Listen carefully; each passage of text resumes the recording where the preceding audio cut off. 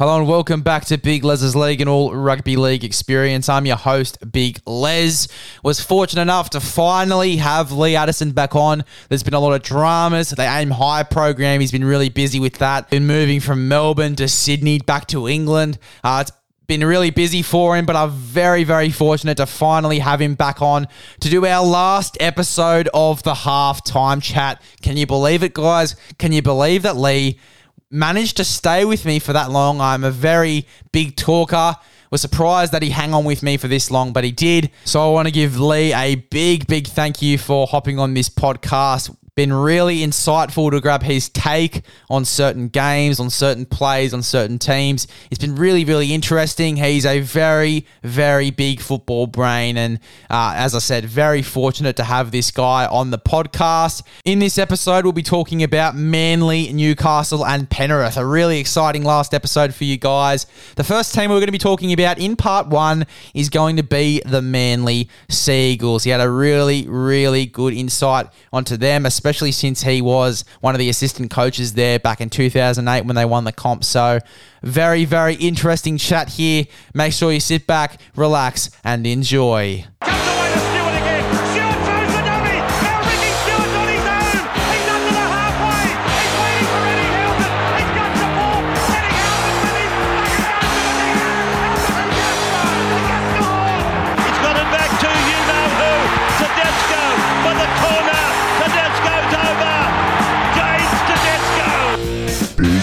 Les's League. Hello and welcome back to Big Les's League. Welcome back to the final episode of the halftime chat with Lee Addison. I can't believe it's the final one. I can't believe you stuck with me for this long. I'm actually surprised.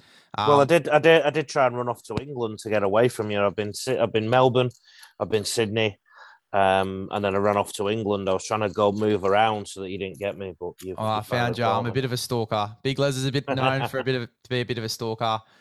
We've got some very, very exciting teams. We've got Manly, we've got the Newcastle Knights, and we've got the Penrith Panthers. So a very little exciting last episode. As they say, leave the best for last. So we'll start off with the Manly Sea Eagles. What are your thoughts on the Manly Sea Eagles? What have you liked from them, and what are your thoughts of them going into this season? Well, I thought that they got the fourth by virtue a little bit of their draw. Their draw was quite kind, particularly the second half of the season. I don't think they're necessarily the fourth best team in the competition. I don't think they necessarily were last year. I also think Tommy Turbo snuck under the radar somewhat a little bit last year in terms of his impact. I think he got the ball rolling for the season for 2 or 3 games. And then by that time, the other clubs were clamoring around trying to find some weak spots to exploit. And when you're on a week-to-week turnaround, that can be a bit harder. I think there's a little bit of evidence that over the off-season, a lot of teams have studied Tommy Turbo. He's having to amend things in his game. And I think that Manly have been brought back to the pack a little bit. That said, I'm a massive, because I worked under Desert Manley, I've seen what he does. His teams are really hard to beat. They're not going to go into free fall. They're probably going to be in the 8, but I just think it's going to be frustrating because you'll look at the draw and think, oh, they're going to win this game, and sometimes they won't. Then you'll look at the draw a week later, you think, yeah, they've got no chance against this team, and they'll roll them. They're that kind of side. Yeah, for sure. I think that Manly have a lot of potential in this season. It just depends if they can win up against those top sides. Obviously, last year they sort of struggled in that department. They were nearly flogging the bottom 8 sides, but when it came to those top 8 sides, they tended to struggle a little bit, which I think is sort of still their issue. We saw it against the Cronulla Sharks the other day. They put 32 points on them in the first half. Somebody asked me, were Manly unlucky? And no, when you concede 32 points in one half of football, you're not unlucky.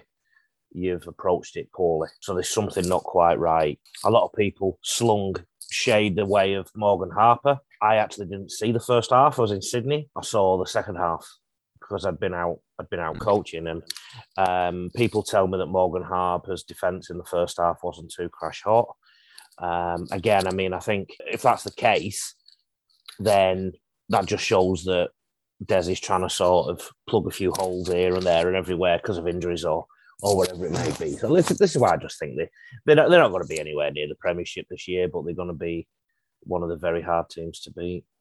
Yeah, for sure. Well, Morgan Harper's been dropped this week out of the side. Obviously, a young bloke comes in for him, but yeah, I wouldn't blame it too much on him. That whole side really was out of function, that right-hand side defence on that game. So, but yeah, he has been dropped this week. But looking at the side going into this year, they're only signing in the off-season. Their only signing in the off-season was Ethan Bullymore, the back rower from Brisbane. Really solid player. And I thought that over the past few weeks, he even got a starting role in some games. And I thought that his impact was just superb. Hard runner of the football, can play in the middle, can play on an edge. Really good, versatile forward. Good signing there just for this season, sort of testing him out. But you look at the losses table. Curtis Sirenen obviously went to St. Helens. Cade Cust off to Wigan. Moses Sully and Jack Gozaweski off to St. George. Tavita Funa off to Rugby Union. And then Zach Sadler, one of the young guys, has been released there as well. But Curtis Sirenen, I was just going to say, was the one that really standed out to me. But what were you going to say then? I'm just going to say that all the teams we studied in this show, the ones that have had the big losses columns versus the income column, they've dipped a bit, haven't they, in the ladder? So that straight away suggests that that's going to happen to Manly. The other thing is, when you look across all these names here, I mean, how many stars are there? And this is, you got to remember, Manly and Des and Crusher Cleal, they're quite a successful combination and operation. So if you look at things over the course of decades, they won the comp when I was there in 2008. They won it again in 2011. They were in some grand finals in and around that too. Des and Crusher then went to the Bulldogs, got the Bulldogs to a couple of grand finals. So we're talking about a operation and a club and a leadership group of people that have been there, seen it, done it, and you'd put them in that sense in the same category of respect of people like Melbourne, the Roosters, Souths, Penrith, because they clearly know what they're doing. And I think when you look at all these names that are knocking around, it reminds me a bit of Melbourne, that Melbourne signed players and you think, why have they signed them? And then with good coaching, they sort of turn them around. Des Hasler is the epitome, the godfather of the one percenters, the little things that can improve anybody and anything. And in that sense, Des works so hard that he will eventually find the answer. And this is what I see when I see this, that there's some players there that, you know, nobody's talking about any of those players in the losses column as being Premiership level stars, as in they're going to win you a Premiership. But the Des and Crusher and the like have got a great track record of getting players like that into a team or out of a team and making them fit well. I mean, I think the only one over the last sort of decade and a bit that sticks out as not being a good fit was Tony Williams. It was a bit of a strange signing, I think, but otherwise their record has been pretty good. So looking at that, they're in a little bit of transition. I don't think when Des took over from Trent Barrett, he thought he would be in the top four within, was it 2 seasons? I think, you know, you look at it as a bit of a progression. I think what's happened is they've gone up to 4 in the second year, then they might drop down a bit. But if you were to swap them years round, it would be a nice curve that went up like that. So I think that's what we're seeing a little bit, that last year was a bit out of the box. And don't forget, we had COVID and relocation and whatnot too. And some teams just dealt with that better. Big Les, like some teams thrived on it, some teams struggled with it. And being under Des, none of his players would have been able to play up too much if they were away from home. So you can imagine what Des would be like. Yeah, for sure. COVID was an asshole when it came to rugby league. I'll tell you that. I'm not too concerned with Manly. I think they've got a very, very similar side to what they had last season. As I said, Curtis Sirenden, Cade Cust sort of sticks out because he was a really good 14 for them at one stage. He was a 9. So I don't know. I think what the problem is going to be is when they get injuries, and they've got some injuries already. But the flashpoint there is their junior arm has been a lot better over the last 10 years. They changed the way they recruited juniors in the last decade. And I think Parramatta were complaining either in the press or somewhere that a load of their juniors have been going to Manly. And back when I was there, that didn't really happen. So they have got kids coming through. So that will be a big test of that too. I think everyone who's in that losses column there, they weren't necessarily the starters last year, were they? Maybe Curtis Sironen. Yeah, well, it's a difficult one because these guys, as you said, when there are injuries, these guys would be unreal depth. Moses Sully's covered in the centres for a long time. You would have done well this weekend. Gozaweski's great back rower and he's a good little, versatile forward off the bench. Cade Cast, 9, 6, 7, covers a lot of positions for you. I mean, it's a weird one. However, I don't think it's going to affect them too much. And as I said, I think they have a very similar side to last season. I think what's going to hurt them more is when they lose Dylan Walker at the end of this season. But, looking at this right now for the rest of this season, it's not going to affect them too much. I think what's going to affect them more is Tom Trbojevic and his injury run and how he goes with injury because obviously he's already injured again. So it really depends how he goes with that injury run. What sort of impact do you think Tom Trbojevic has on that side?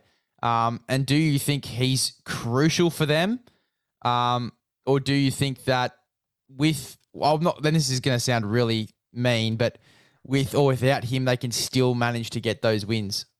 Well, I mean, they scored enough points in the second half last week to suggest that they don't always need Tommy Turbo there to score points. So they put, as much as they were down 32-0 at half time, they rattled up a load of points in the second half and really, really made Cronulla scared for the result. And they won the week before, didn't they, without Turbo? So I think that question's been answered a little bit there.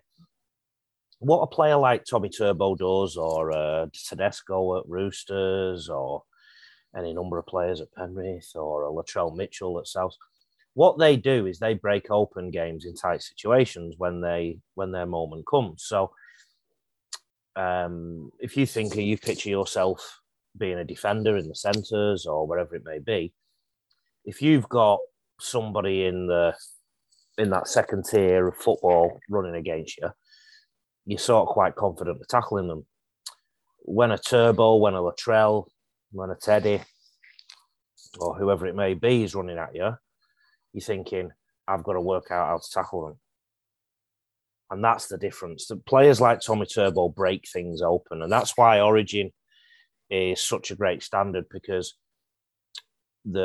all the players are game-breaking players, basically, but all the defenders on the other side of the field are also quite adept at dealing with game-breaking players. So when you ask about the impact of Turbo, whether it's Turbo, whether it's Teddy, whether it's Latrell, when you miss a player like that, what you miss is somebody who can just break open the game. I was just doing some analysis of the Sunshine Falcons for my other show, the Queensland League Scene, and I made a point that to Taylor Brown, the host, that the Sunshine Falcons, sometimes they made the wrong decisions in attack, but because they've got good players, sometimes they can just break through that. And I used an analogy an example from back in my days coaching St. Greg's when I had James Tedesco. James Tedesco threw a short ball in a game to a player called Michael Tonner, and it was completely the wrong option. Teddy should have gone out the back and put the ball into space, but that didn't bother Tonner, who just ran over the Blacktown players. So you'd never suggest somebody should run through a brick wall. You'd rather put them into green grass and fresh air. But that's what happens, and that's what good players do. So what somebody like Tommy Turbo will do is he will find things that other players just can't.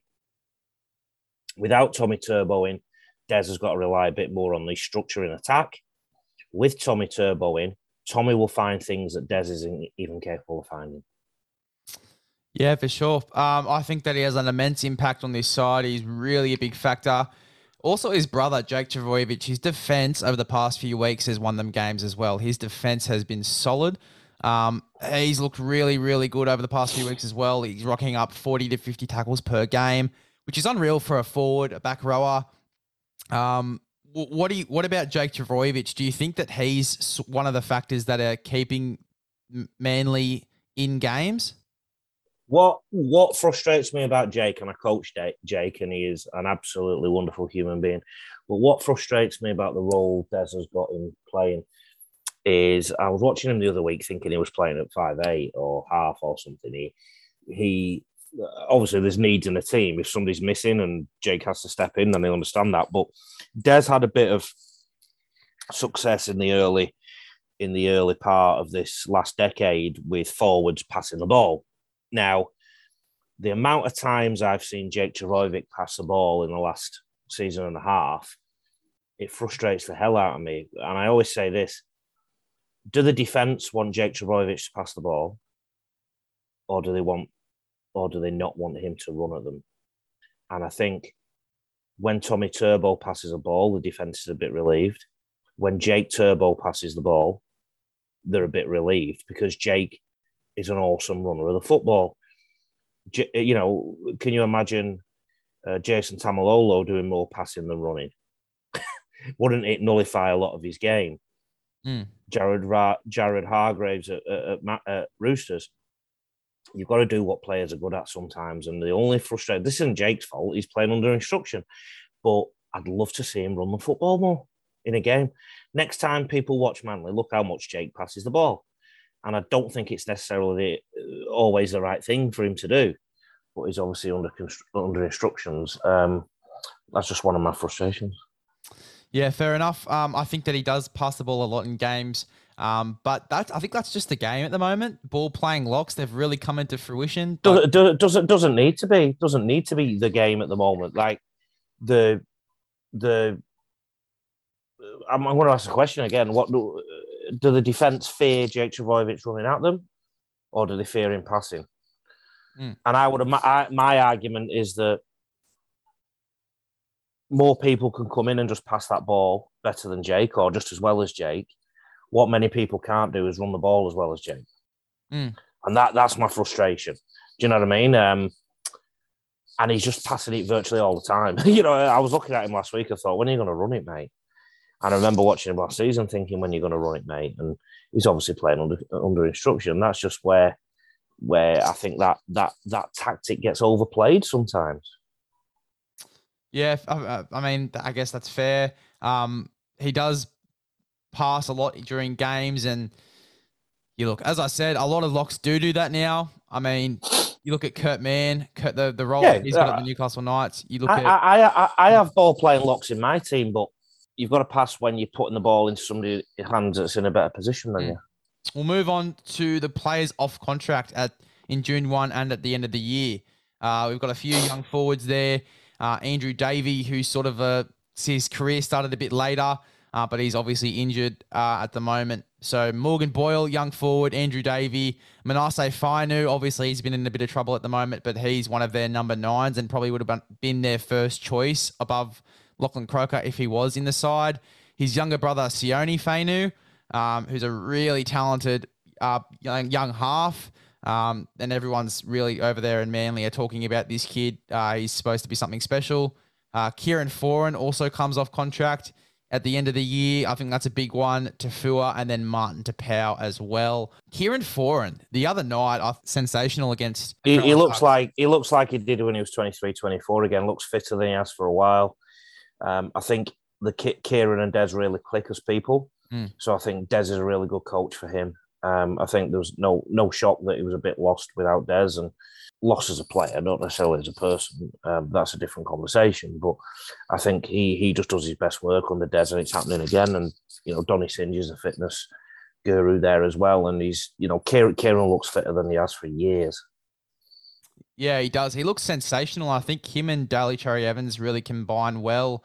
Now, there's obviously been a bit of talk about Josh Schuster, who is another guy coming through, and his manager got a bit upset because Manly may have told his manager that Schuster was going to be the next choice 5'8", because Kieran, obviously, I think he's 31, 32. Yeah, I think Schuster was told that by his next contract, he was going to be that first choice 5'8". Yeah. Obviously, Manly would be looking to re-sign Kieran Foran. If they're not, then I don't know what they're doing. If you're Des right now, are you re-signing Kieran Foran or are you letting the young bloke come in and play that sixth role?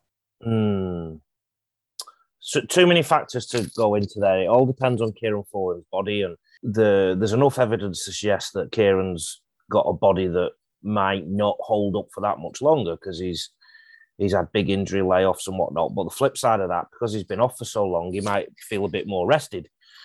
So a lot depends on that. I think if they go either way, they're going to do okay.